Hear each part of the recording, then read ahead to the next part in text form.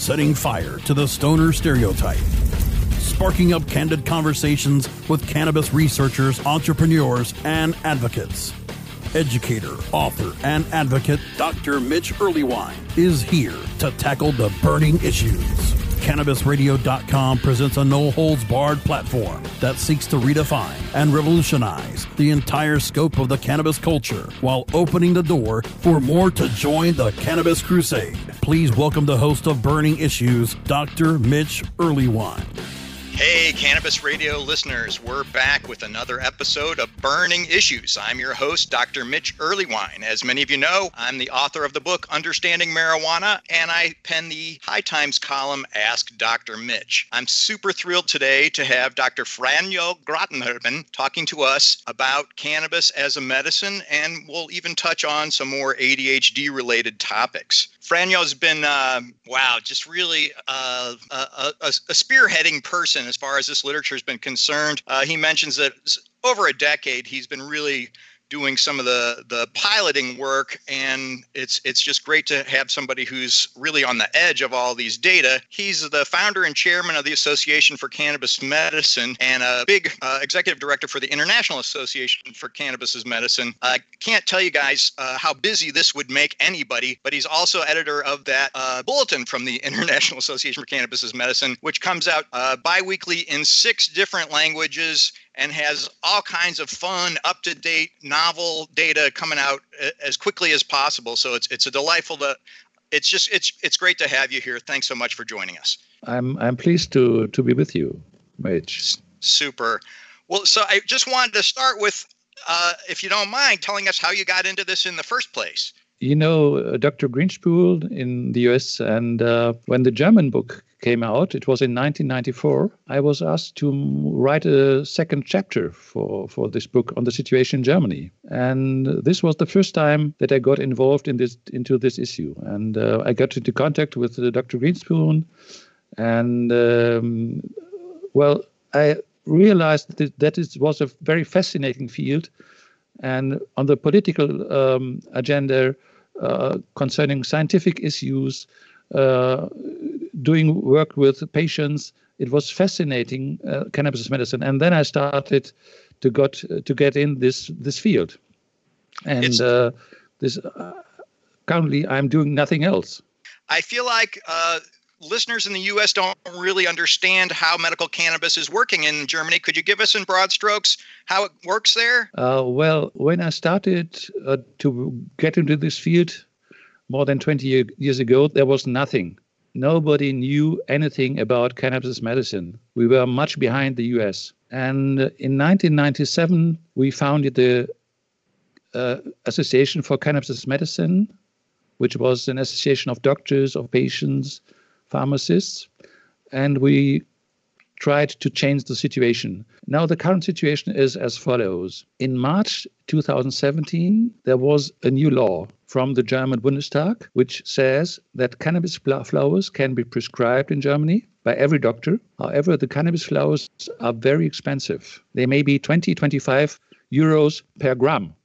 So this is 25 to 30 dollars per gram. So that is not affordable by most patients. In certain cases, the health insurances have to pay for the flowers. We had much hope into this law, but it's very bureaucratic, and physicians don't like it because it's so bureaucratic, and patients don't find a doctor to prescribe them to them. So we have a good law, but it's not yet working. So we are trying to prove it. But it's better than, for example, in France or many other European countries. Doctors in Germany can prescribe cannabis flowers, and many patients get it reimbursed by their health insurance. But we have still to do much work. I got to hand it to you. We know what it's like to have that kind of uphill battle, but it's great to see the progress you've made. Hey, we get a lot of email here, and quite a few folks have been concerned about cannabidiol. I know for one thing that there was a study that suggested that somehow cannabidiol was going to somehow turn into THC in the stomach at wild doses or something like that. I feel like you've got some good insights about that. Could you tell us if that really happens and what's going on?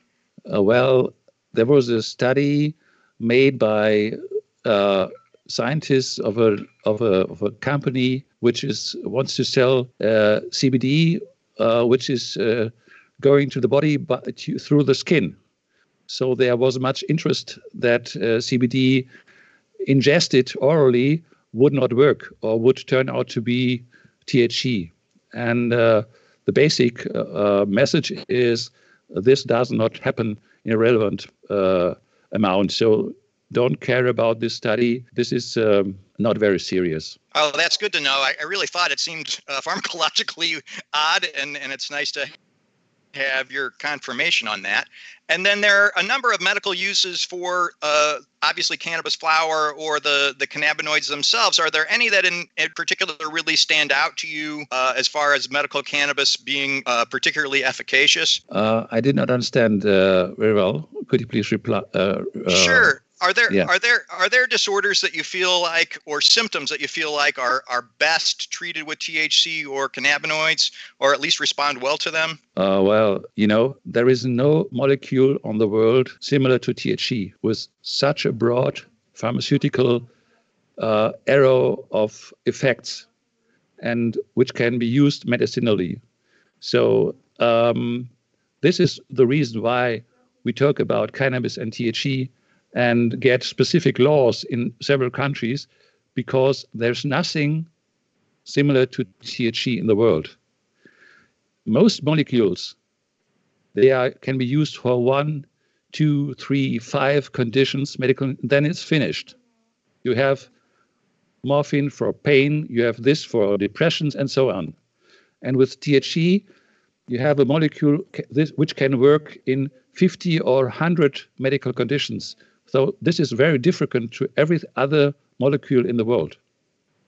It's such a novel, wonderful discovery. I don't even know where to begin.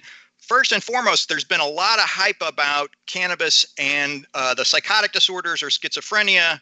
And I feel like you've actually shown that some of the cannabinoids may actually be helpful for these. Could you explain? We can look at THC and we can look at CBD. So what is the case for THC? Let me compare it to another issue. What we can say is that perhaps THC will double the risk for schizophrenia in young adults, in adolescents, in young people, in teens. So, and I looked into other risks for schizophrenia. For example, what is also doubling the risk for schizophrenia? If you grow up in a city compared to the landscape, to a village, then your risk for schizophrenia is doubled. So there is nobody to say to mothers and parents, well, if your kids grow up in a city, they will all get schizophrenia. I've never heard of this, but this may double the risk for schizophrenia.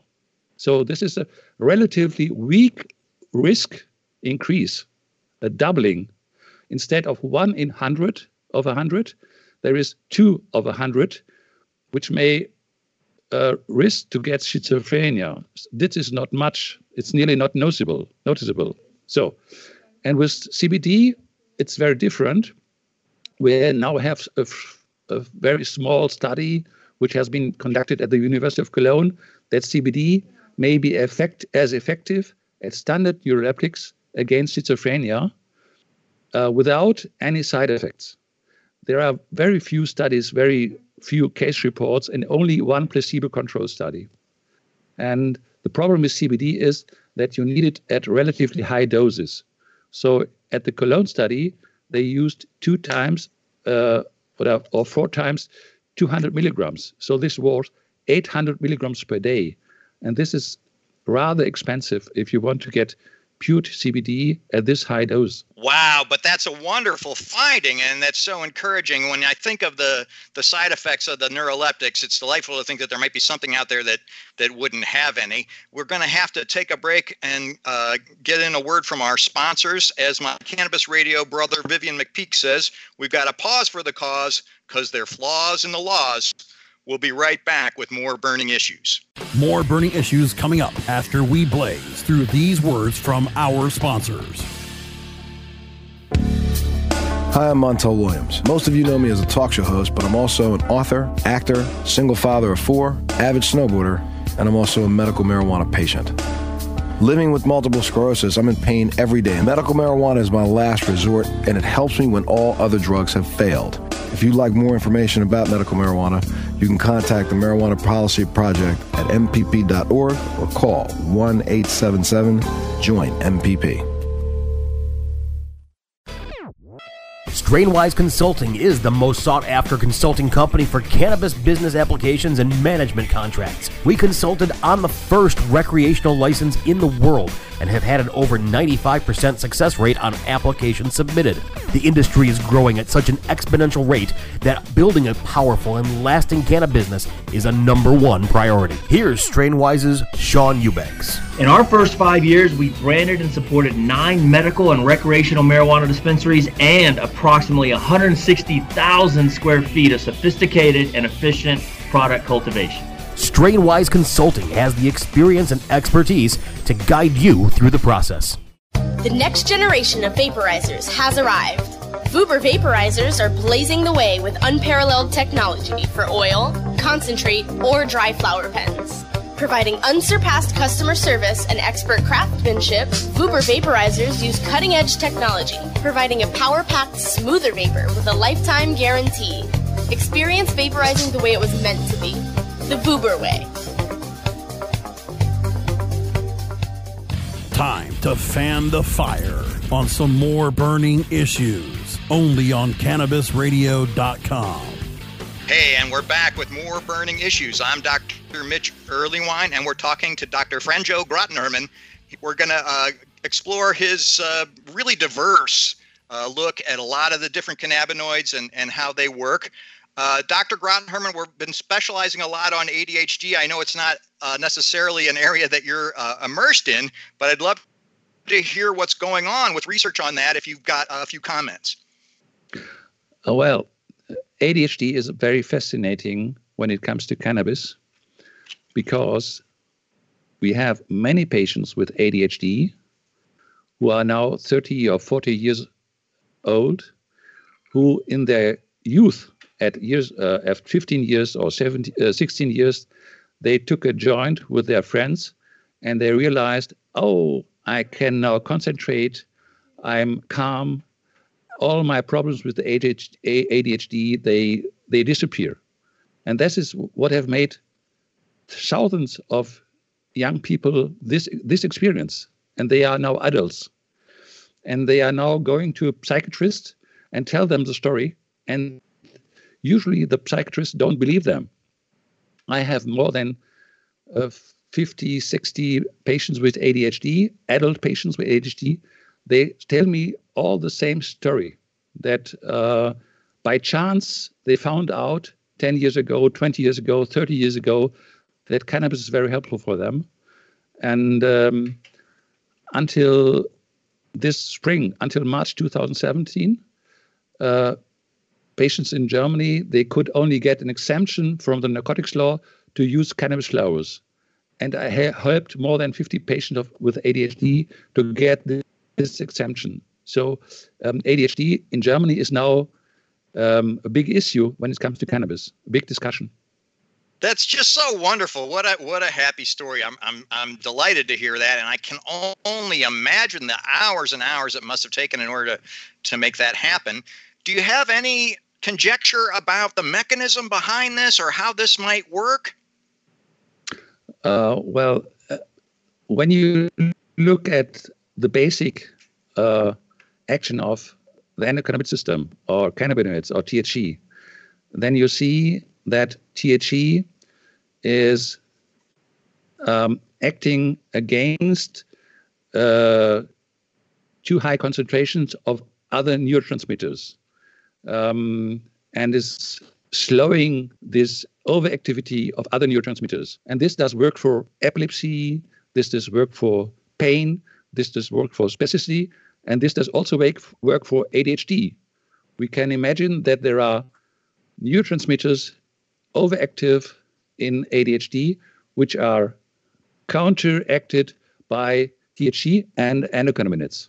So this is I think, the main basis. It's great to think that there's something out there that can sort of modulate these other neurotransmitters and keep things going. We also hear a lot about sort of inflammatory related problems and how cannabis might help those. Do you have any experience or familiarity with that literature? Yes, of course. Well, we have about 4 domains where research is rather good, and other domains where clinical research is missing nearly. And I think inflammatory diseases such as Crohn's disease or rheumatism or other inflammatory diseases are very promising with regard to THC and CBD and cannabis. But we have very little research on this, and I would like to see more of it. We have very expensive medications to treat inflammatory diseases now with biologicals, very expensive. They may have nearly very serious side effects because of their severe immune suppressive effects, and cannabis is a very good alternative to this. It's good to know, man. I really do know a lot of people personally with irritable bowel and Crohn's disease, and they really do suffer. And then the medications just tend to bring on their own set of symptoms. So it's really tough. I know that we often talk about THC having really no side effects. In fact, there are a couple of common side effects, and I was just curious if you could comment on them and how folks generally habituate to them over time. Well, we have to look at 2 things. This is acute side effects and chronic side effects. When we got acute side effects, there are often acute side effects. For example, concerning circulation or concerning psychological side effects or something like that. And this is in contrast to chronic side effects. We have nearly nothing. We have no disturbance of the stomach, nothing for the liver, nothing on kidneys, nothing on the brain or the heart. We have nearly nothing chronic side effects. So if there's somebody who tolerates the acute side effects, then he has a medication which he can use for decades. This is very different to many other drugs we have. For example, if you take cortisone, we just talked about inflammatory diseases. If you take cortisone or other inflammatory medications, they may work without any acute side effects, and after 5 or 10 years, you have severe problems. So this is very different with cannabis. It's just got a safety profile like nothing else out there. In the United States, we do hear a lot of jumping up and down about potential withdrawal symptoms from cannabis and the cannabinoids. Do you have any clinical experience with those or an impression of their severity? Yes, there are some investigation on these issues, and usually it comes out that it's a little bit similar to tobacco. When you start using tobacco at an age of 15, very much tobacco, or when you start at the age of 15 to use cannabis in high doses, then you will have problems at the age of 30 or 40 or 50 to quit it. And when you start at the age of 20 or 30 with moderate doses, you usually don't have any problems. What I tell to patients usually is, if you fear any withdrawal symptoms, take your medications for 2 or 3 months and stop it for a few days to see what happens. Many patients have nothing, and some have some withdrawal, but they can tolerate it because they know what they have to expect if they continue to use it. So I tell patients, well, make your experience with this and look if there's really something for yourself, because it's very different from patient to patient. Usually in a medical context, this is not really a problem if you compare it with other medications such as benzodiazepines or opioids or something. I do feel like that almost calling it withdrawal seems unfair when you're talking to an opiate dependent person. To call these symptoms withdrawal is almost insulting. Yes, for opiates it's very hard. We have some medications where people say there are no withdrawal symptoms. For example, antidepressants, but people sometimes have severe withdrawal from antidepressants, even that, where the more normal doctors say there is nothing. But this is, when you compare it with cannabis, this is very similar.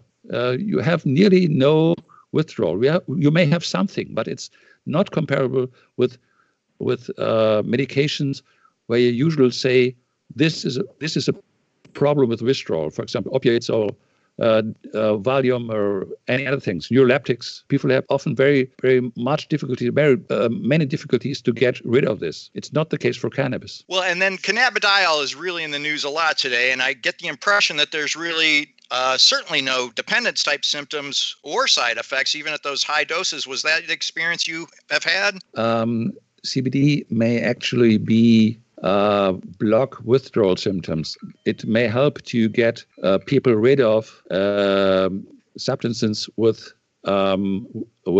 may cause dependency. For example, alcohol, opiates, even THC. It may help to get them got away from withdrawal symptoms for these medications. It's a delightful thought to think that CBD could actually help withdrawal symptoms after all the hype we've been getting about cannabis-related withdrawal. Hey, we do have to call it a day, but I'm really excited, and thank you so much, Dr. Franjo Graten-Herman, for appearing on Burning Issues. We'll be right back with our next chapter of Self-Compassion in the Art of Activism. Stay tuned. More Burning Issues coming up after we blaze through these words from our sponsors.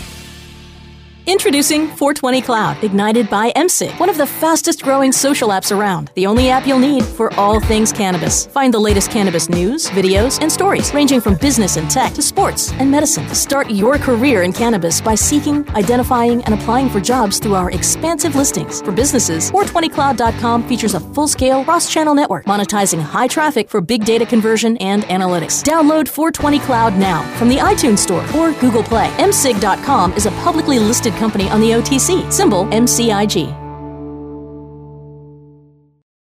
The opinions expressed on this CannabisRadio.com program are those of the guests and hosts and do not necessarily reflect those of the staff and management of CannabisRadio.com. Any rebroadcast or redistribution without proper consent of CannabisRadio.com is prohibited. Ignite the conversation on some trending topics along the Cannabis Radio social media network. Join our crew of thousands on our Cannabis Radio page on Facebook or at Canna Radio, CANNA Radio on Twitter. Plus, look for our Facebook and Google Plus pages for all of our original programs and connect with Dr. Dina, Kyle Cushman, Dr. Mitch Earlywine, Nurse Heather, Doc Rob, the hosts of Ganjapreneur, and more. Connect with the growing Cannabis Radio social crusade at Canna Radio on Twitter or search for Cannabis Radio on Facebook, Google Plus, and Instagram and grow with us. Time to fan the fire on some more burning issues, only on CannabisRadio.com. And we're back with more Burning Issues. I'm Dr. Mitch Earlywine. Thanks so much for joining me. Hey, it's time for another chapter of Self-Compassion in the Art of Activism, the part of our show where we learn to take good care of ourselves and each other. I got an intriguing email as part of our ADHD series, and folks are saying, hey, I love the thought of cannabis as a treatment. I'm not particularly a fan of the stimulant drugs, but are there any behavioral interventions, anything I can do in my day-to-day life to help this? And I do want to address this even for folks who don't have ADHD, because I feel like we can all get off task sometimes, and there's some little things we can do to make our lives a little better organized and a little less frenetic. So these all focus on things that nobody really wants to do, but everybody sort of knows they should. So I want to begin with just a little psychoeducation about attention and motivation. I gotta guarantee you that nobody really wants to balance their checkbook. Nobody's dying to sit down and do their taxes. We all have tasks in life that we're not necessarily motivated to do and that we could easily be distracted from. It doesn't mean you have a disorder. It just means you have an interesting life. A couple of key features that show up in the behavioral interventions involve having a task list and having a calendar. Nobody likes to fill out that day planner, but it really makes a big difference, not just for folks with ADHD, but for everybody. If you have something on your phone or a calendar that you can carry around, it makes a big difference as far as staying organized. It also makes it easier for you to plan pleasant events in the future. And that way, it's a buffer against depression as well. So there should be something where you list literally the tasks for the day and a calendar that shows up so you know what kind of appointments you have in that day. It makes a big, big difference. Another key concern is modifying the environment. Now, I have to confess that I may not be the most attentive guy in the world, but if I can make the environment less distracting, I can do a whole lot better. If you clear your whole desk off, what a surprise. Little shiny things aren't going to grab your attention as easily. If you make sure that other things are quiet or you're in an environment where distractions are to a minimum, it really does pay off. If that means you got to go to the library to do something, or you have to, isolate yourself even with earplugs, it's funny, but it'll make whatever the task is happen a whole lot faster. Finally, the whole idea that we can rehearse and review the way we think about our tasks also goes a long way. So if our expectations of what we have to do are good, if we understand that not everything is going to be riveting and delightful, we're going to have a better chance of getting it done. A lot of folks recommend breaking these kinds of tasks down into smaller and smaller tasks. I joke with my grad students, you can't put on your to-do list, get a PhD, right? You have to break it down into smaller, doable chunks. Then you get more reinforcement for your progress. And as you break a task into multiple components, you get to reward yourself along the way. Anytime I talk about rewarding yourself, people tend to roll their eyes, but trust me, it's really worth it. Even if it's something as simple as you get to get a little break or go, have a snack or something like that, it means a whole lot.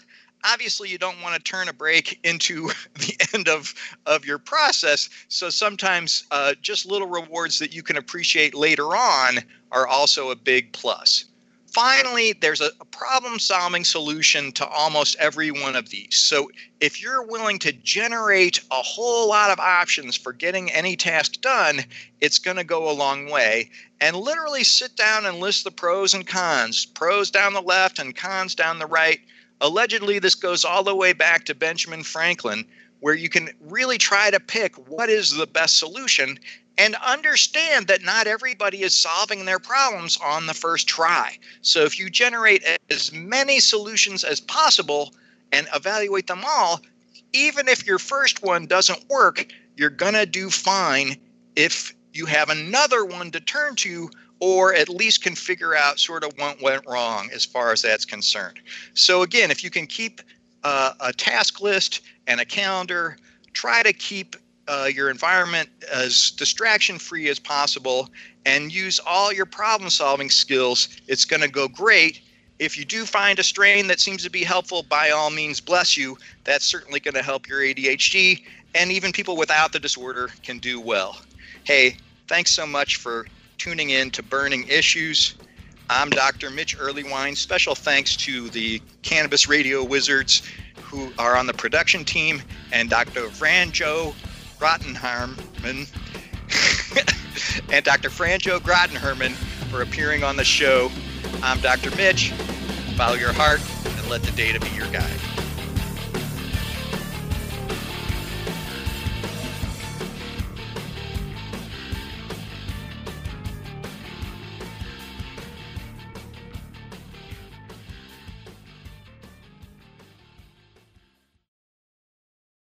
The opinions expressed on this CannabisRadio.com program are those of the guests and hosts and do not necessarily reflect those of the staff and management of CannabisRadio.com. Any rebroadcast or redistribution without proper consent of CannabisRadio.com is prohibited.